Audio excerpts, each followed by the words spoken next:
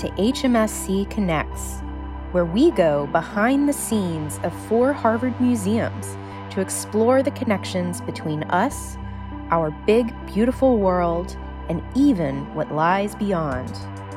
My name is Jennifer Berglund, part of the exhibits team here at the Harvard Museums of Science and Culture, and I'll be your host.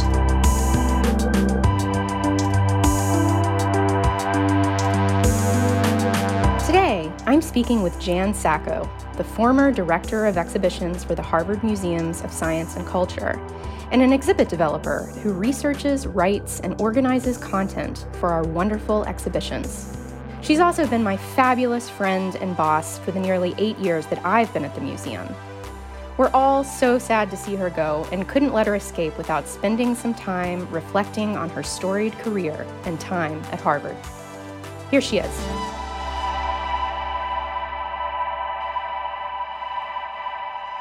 Jan Sacco, welcome to the show. Thanks for having me, Jenny.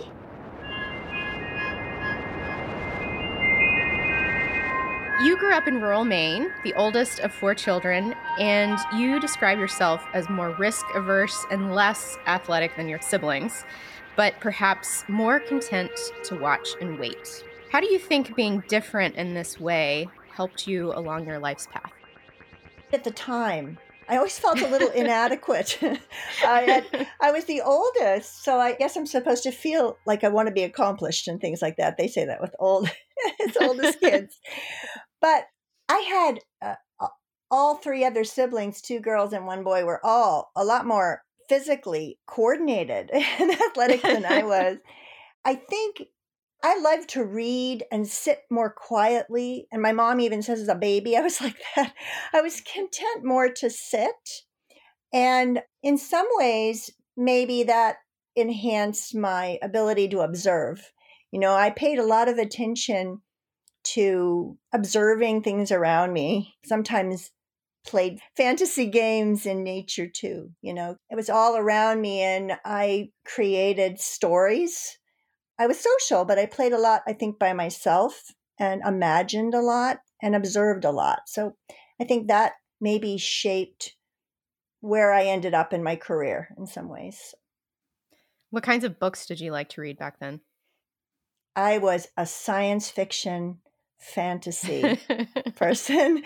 That makes sense. If I had lived at the time, you know, grown up during when my children grew up, I would have been a Harry Potter nut. I mean, I was a Harry Potter nut as an adult reading to my children, but I definitely was completely into science fiction and fantasy, anything I could get my hands on. Less the technological stuff and more of the stuff that was magical worlds, I think. I loved Star Trek, you know, imagining other places and other worlds. So I had a pretty vivid imagination, I think.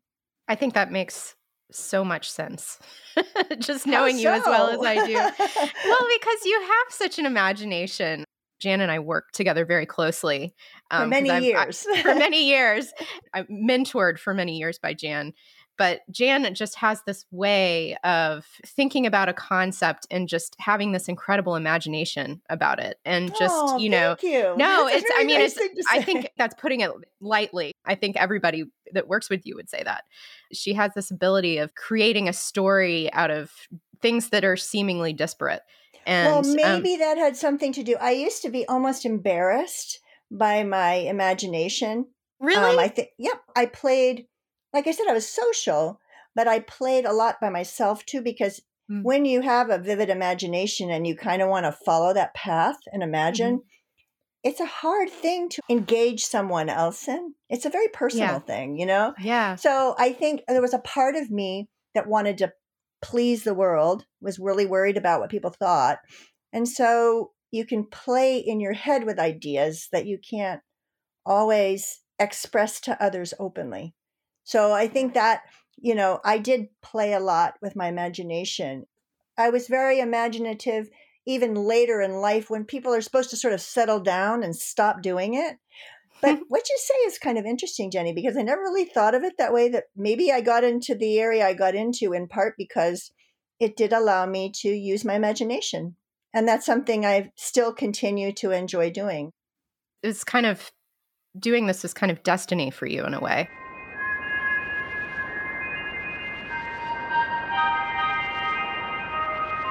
You were fascinated by human evolution, and you decided pretty early on that you wanted to study it in college. But ultimately, you ended up studying monkeys. How did that happen, and where did it lead you? Well, actually, it's a really easy story because back when I was going to school, and I would have entered college in the mid 1970s, I didn't know this at the time, but if you wanted to study human evolution or anthropology in any way, a branch of anthropology I discovered in school was physical anthropology. And anybody who studied monkeys or monkey behavior, any primates, tended to be in these physical anthropology or biological anthropology departments. So what happened was that I yes, was very interested in human evolution. I'd grown up looking at Time Life books on the living room floor of my parents' house, and I was just fascinated with the idea of how humans may have evolved from earlier ape-like ancestors. So I knew I kind of wanted to study anthropology. So I started taking anthropology courses really, really early. And in physical anthropology, I had my intro course. I had this incredible professor, Bob Sussman, who totally turned me on to primate behavior. He studied ring-tailed lemurs in Madagascar. And I just said, oh, wow, I want to be just like him. I want to study monkeys. So it really happened as soon as I started taking anthro courses. I liked all the anthro courses, but I really, really liked his course and decided that I wanted to study primate behavior. And that's how I got started. So what is the connection between monkeys, primates, and this idea of physical anthropology? Like, are we studying sort of behavioral relationships, like social relationships? Everything. I mean, Okay. it was anything about the biology. I think it's changed somewhat. Departments are changing now. You see at Harvard, it's human evolutionary biology. It's just that back then, anybody who was interested in primates, it's actually very anthrocentric, right? So it's like people were focused on trying to understand humans by understanding their ancestry. And I think that's why it was any aspect of primates. I think from there, I segued into, oh, I love behavior. So I went from, I'm interested in human evolution to, I'm interested in primates. And especially, I'm interested in why they do what they do. And it just fascinated me, I think, partially because they are close relatives of humans. But the more I got into primate behavior, the more I became interested more broadly in animal behavior and ecology. So I sort of got broader and broader and more interested in a wider variety of things. So I think it was in anthropology because there was a perception that we would learn more about ourselves by learning about the behavior, ecology, and evolution of our closest living relatives. So that's why I think it was in anthro departments traditionally, but there's been some changes in recent times. Yeah.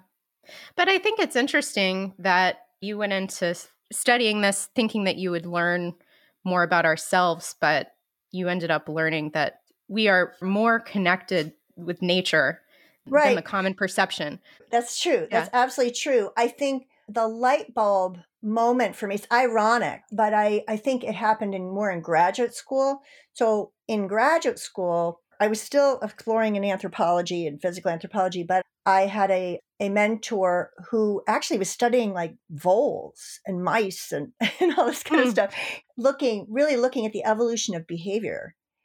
And also ended up studying E.O. Wilson's work, sociobiology and things. And my God, I just felt like a light bulb went off in my head. Like all of a sudden I was like, oh, so this is what it's all about. It was just really, yes, the going kind of evolving into a person who really wanted to understand everything about behavior and how it might have evolved over time in all kinds of organisms. So, you know that they say the more you know, the more you know you don't know. Well, that's how I So felt through true. my entire career. It's like every new step opened a whole wider world of things. And maybe going back to the old imagination thing we started with, And I think it feeds your imagination. Right Oh, now, yeah. there are so many more possibilities. You really thought of the world in this very narrow way. And now, the more you learn, the more you're like, oh, whoa, it's even more complicated than that.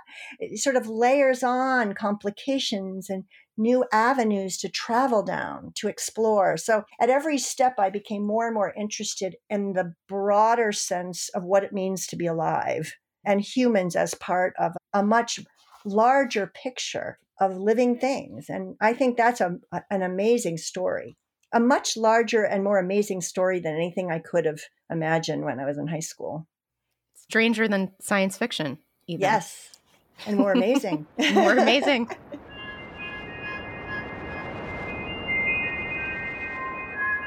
I do want to talk about one experience you had while you were in graduate school during the period where you're doing your field work, which you did in Peru, Yes. studying monkeys. So you and your husband, Ron, got married right before you went down, and you went to Peru together to do this field work. First off, explain what you all did there, what your field work entailed, and then tell me about some of your adventures.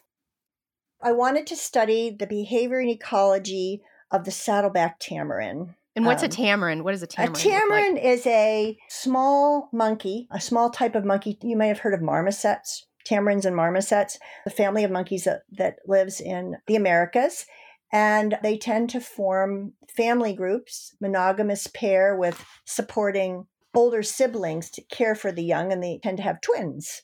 So I was interested in looking at. And you have to explain what they look like, because they're like, they just look like the little cutest miniature, little things. Yeah, they look like little miniature lions or cats. I mean, in fact, there's one lion tamarins that have a larger fluff around their head. But yeah, they're cute little things. Many of them do a form of locomotion called vertical clinging and leaping, where they leap from one vertical support in the understory to another. To me, they look like little cats or lions. I mean, do you think they look like something? Well, some of them look like Dr. Seuss characters, I think. Yeah, there's a couple like this the cotton top tamarin and stuff that have little puffs on their heads and things. Mine looked more like a lion. I think had more of a lion, almost a mane-like look around its face. It looked like a little bit like almost like a little cat in the tree. They're really cute. They are cute. You had to follow these tamarins around. And for those who are unfamiliar with primate research in the wild, it's pretty intense, because monkeys are super agile and they're jumping around in trees. And so you have to basically chase them around on the forest floor and always looking up. And these are little guys, so you can barely see them.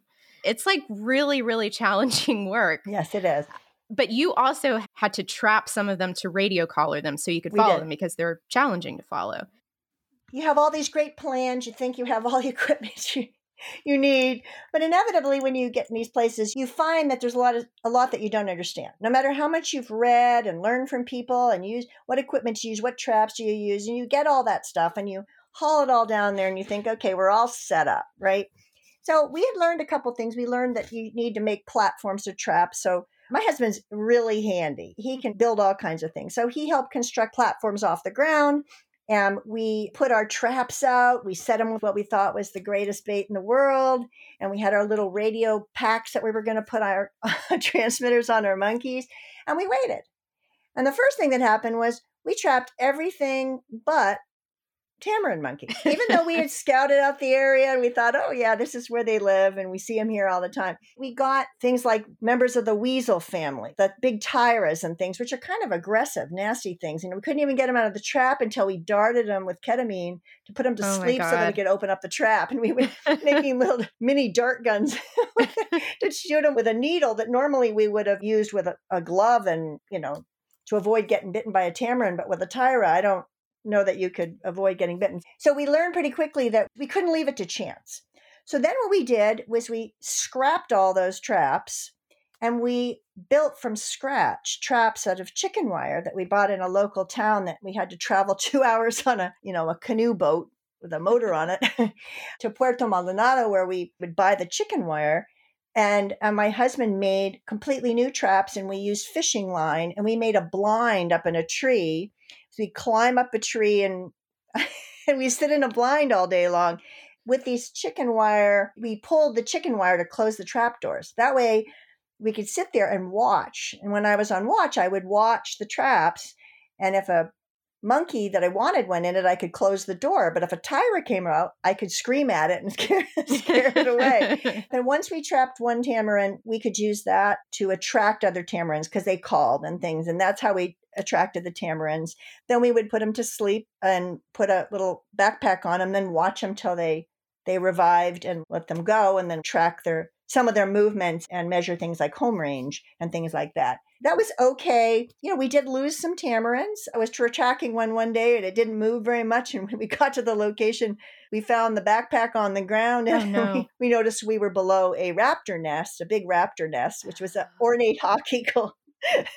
Which are these huge raptors. They're truly ornate. They have these feathers that are kind of like in a crown around their head. They're actually beautiful, and I had seen them close up because we had one try to attack tamarins and land right on our traps once when I was in the blind. So I watched it for quite a while until I finally decided it was traumatizing the trapped animals too much and scared it away. But it was quite magnificent. I think it's the second to the harpy eagle in South America in terms of size. Pretty magnificent. We encountered big things like snakes and stuff like that. One of the things you have to do to ensure that you don't get lost, we were in subtropical moist forests and not a lot of people, so you don't want to lose yourself somewhere. And we had to go out by ourselves. Sometimes we were working as naturalists for the Tambopata Nature Reserve. Sometimes one of us would have to go out with tourists and the other one would have to do research. So what we had to do was build a grid, basically a big square of outlying trails, and then we would build a grid with other trails in between. That way we knew where we were located in the area and we wouldn't leave the trail, wander into the woods, get lost. So we were making our trail, and Ron was ahead with a machete cutting and I was behind. And he was cutting away, and all of a sudden he makes this loud exclamation like, "Whoa!"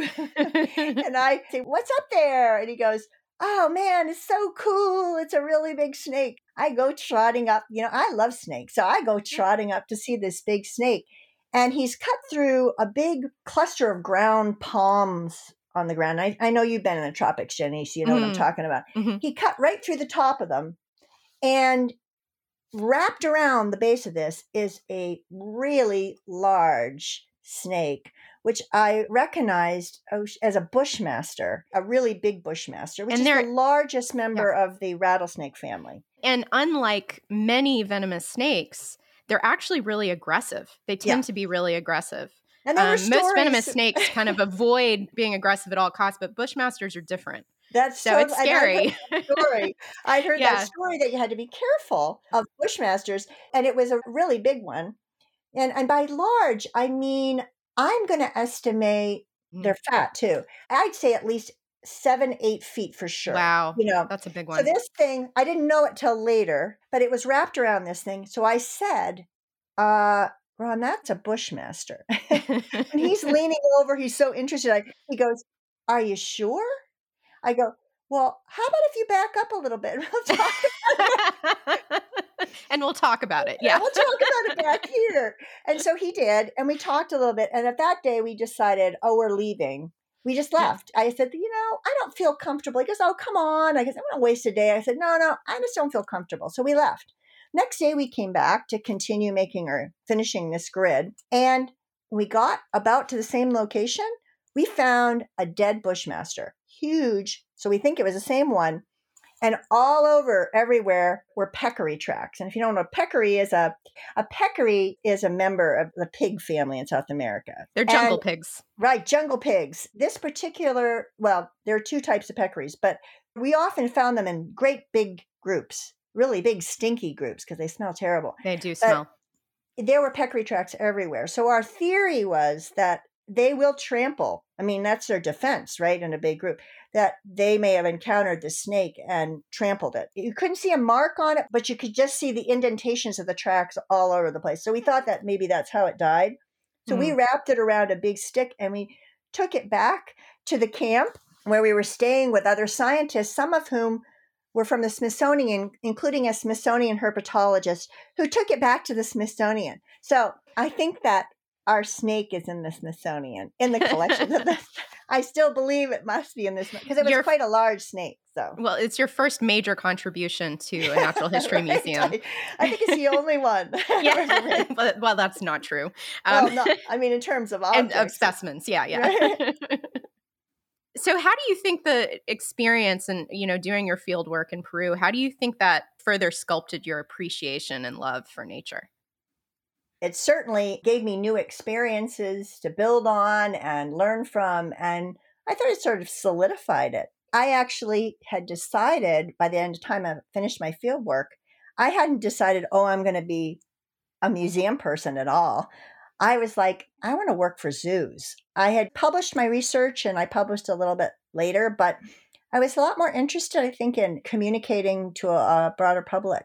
And I was interested in how to apply my knowledge to better environments for animals in captive settings. So I sort of set my sight on zoos, and I really pursued zoos for quite a number of years and volunteered at the Pittsburgh Zoo, which is where I did my graduate work at the University of Pittsburgh. But as it turned out, the opportunities came from museums.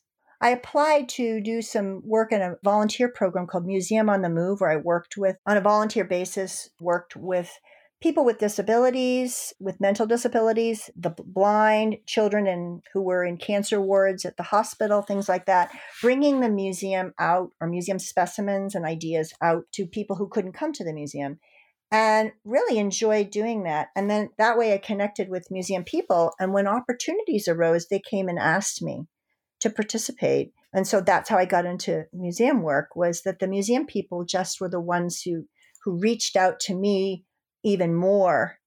And so I gradually navigated my way into the museum world that way. I wasn't a person who was immediately in that world or drawn to that world necessarily. It was that the people in the museum seemed very interested in what I was doing and had to contribute and reached out to me and got me interested. So, growing up in rural Maine, going to museums was never really a part of we would go on vacations, and sometimes we would go to I remember going to the Air and Space Museum at one point. We went to historic places, I think, more, but you're absolutely right. I think my love of nature came out of my experiences living in rural Maine and going to camp in the summer where we had no electricity, and we were on the lake and canoeing and things like that in the summer. And that all sticks with you. And that was a big part of particularly my father, who was a Mainer. He really wanted us to share in all that he loved. He hunted and fished and got up in the morning at 4 a.m. and dragged us out of bed to see the sunrise in the summer. And it was just something that was part of my upbringing. You're right. I didn't have as much access to things like natural history museums or big anthropology museums, that kind of thing. And it wasn't part of what I did a lot of. It wasn't a go-to for me. We did go, I remember zoos were always a place that, oh my gosh, if we went to a city, I would go to a zoo.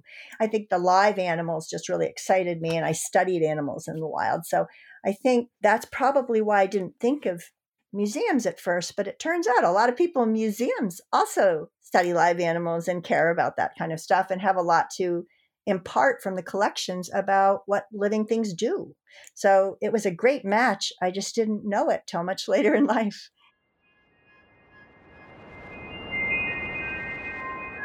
Fast forward to when you started working at the Harvard Museum of Natural History, which when you started was quite different from the way it is now. What was it like back then, and how did you envision giving it new life? Probably the most exciting thing about it was the Harvard Museum of Natural History that hired me. I'd been at the MIT Museum before that, Sam Noble Oklahoma Museum of Natural History before that, and the Carnegie Museum of Natural History in Pittsburgh before that.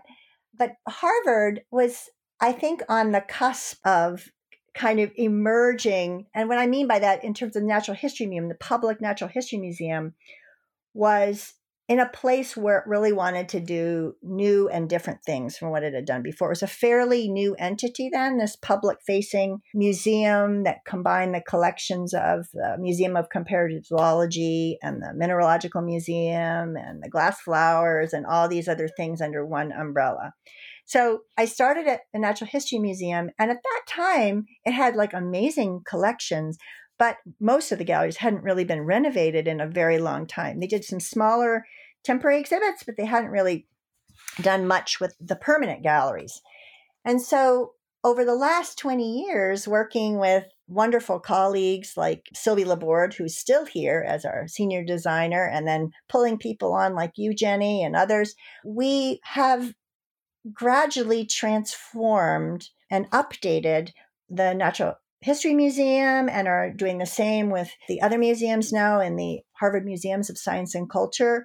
And that's not to say there weren't things done before, but it's been this really interesting dance between preserving the history, the long history of the Harvard museums and collections, and partnering that and pairing that with new ideas and ways of looking at nature and the evolution of life on Earth. So I feel like a lot of what we did, there was lots of collections that were being on display, but one of the sort of missing elements, and I know the education department felt this way as well, is ecology was hard to teach in the galleries because it was a lot of specimens and cases, more of a Victorian presentation.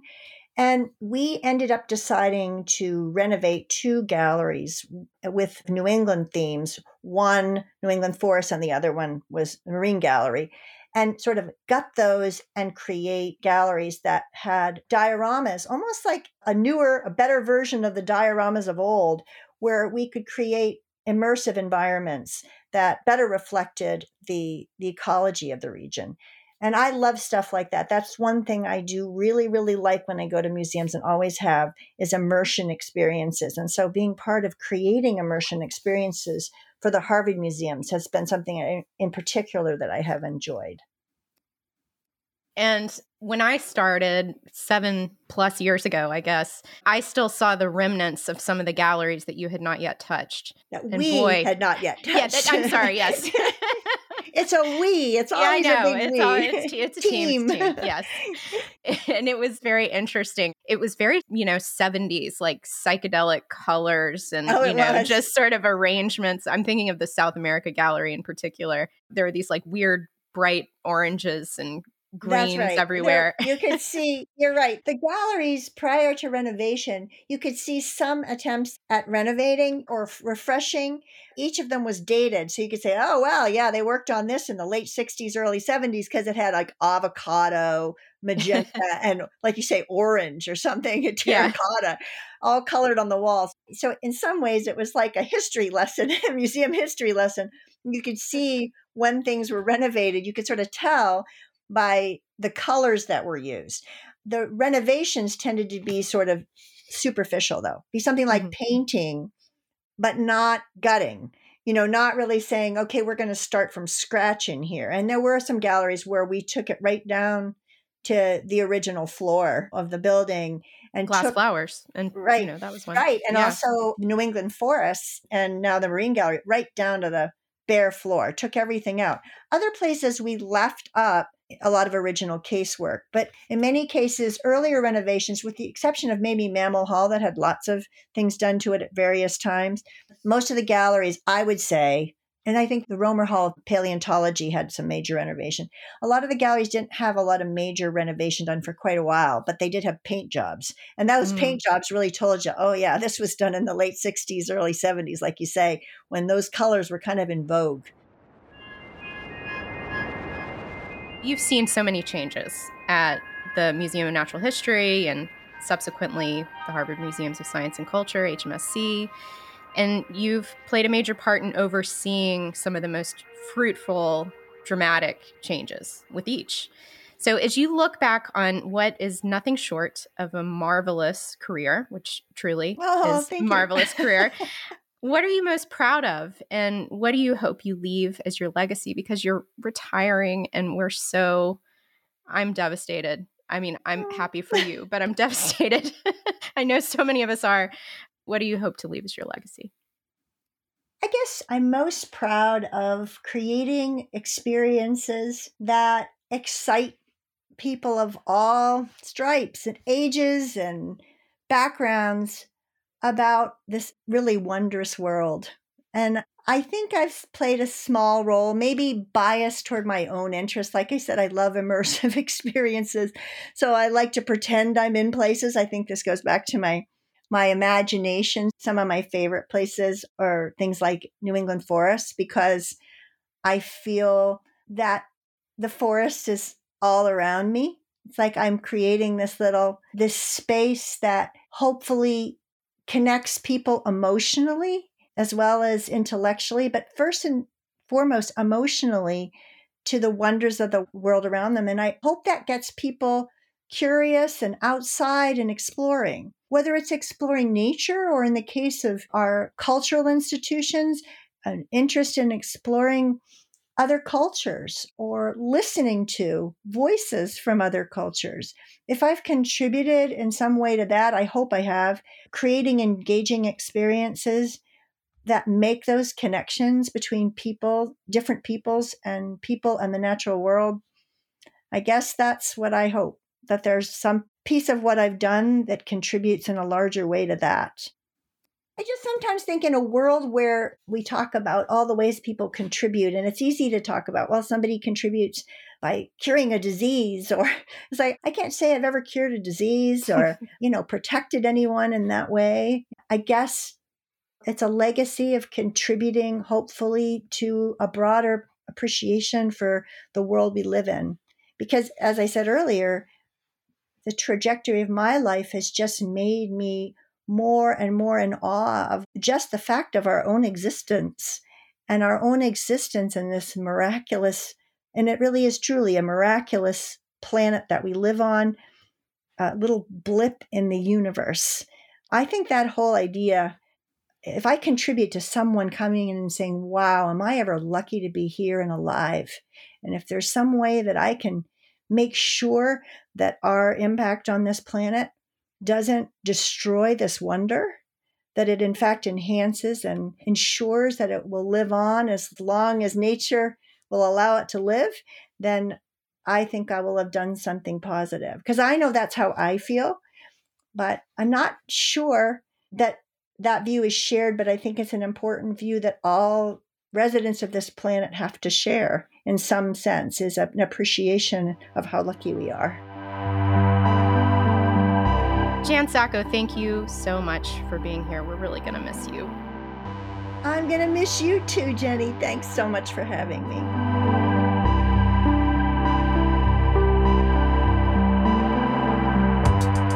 Today's HMSC Connects podcast was produced by me, Jennifer Berglund, and the Harvard Museums of Science and Culture, and edited by Amanda Fish.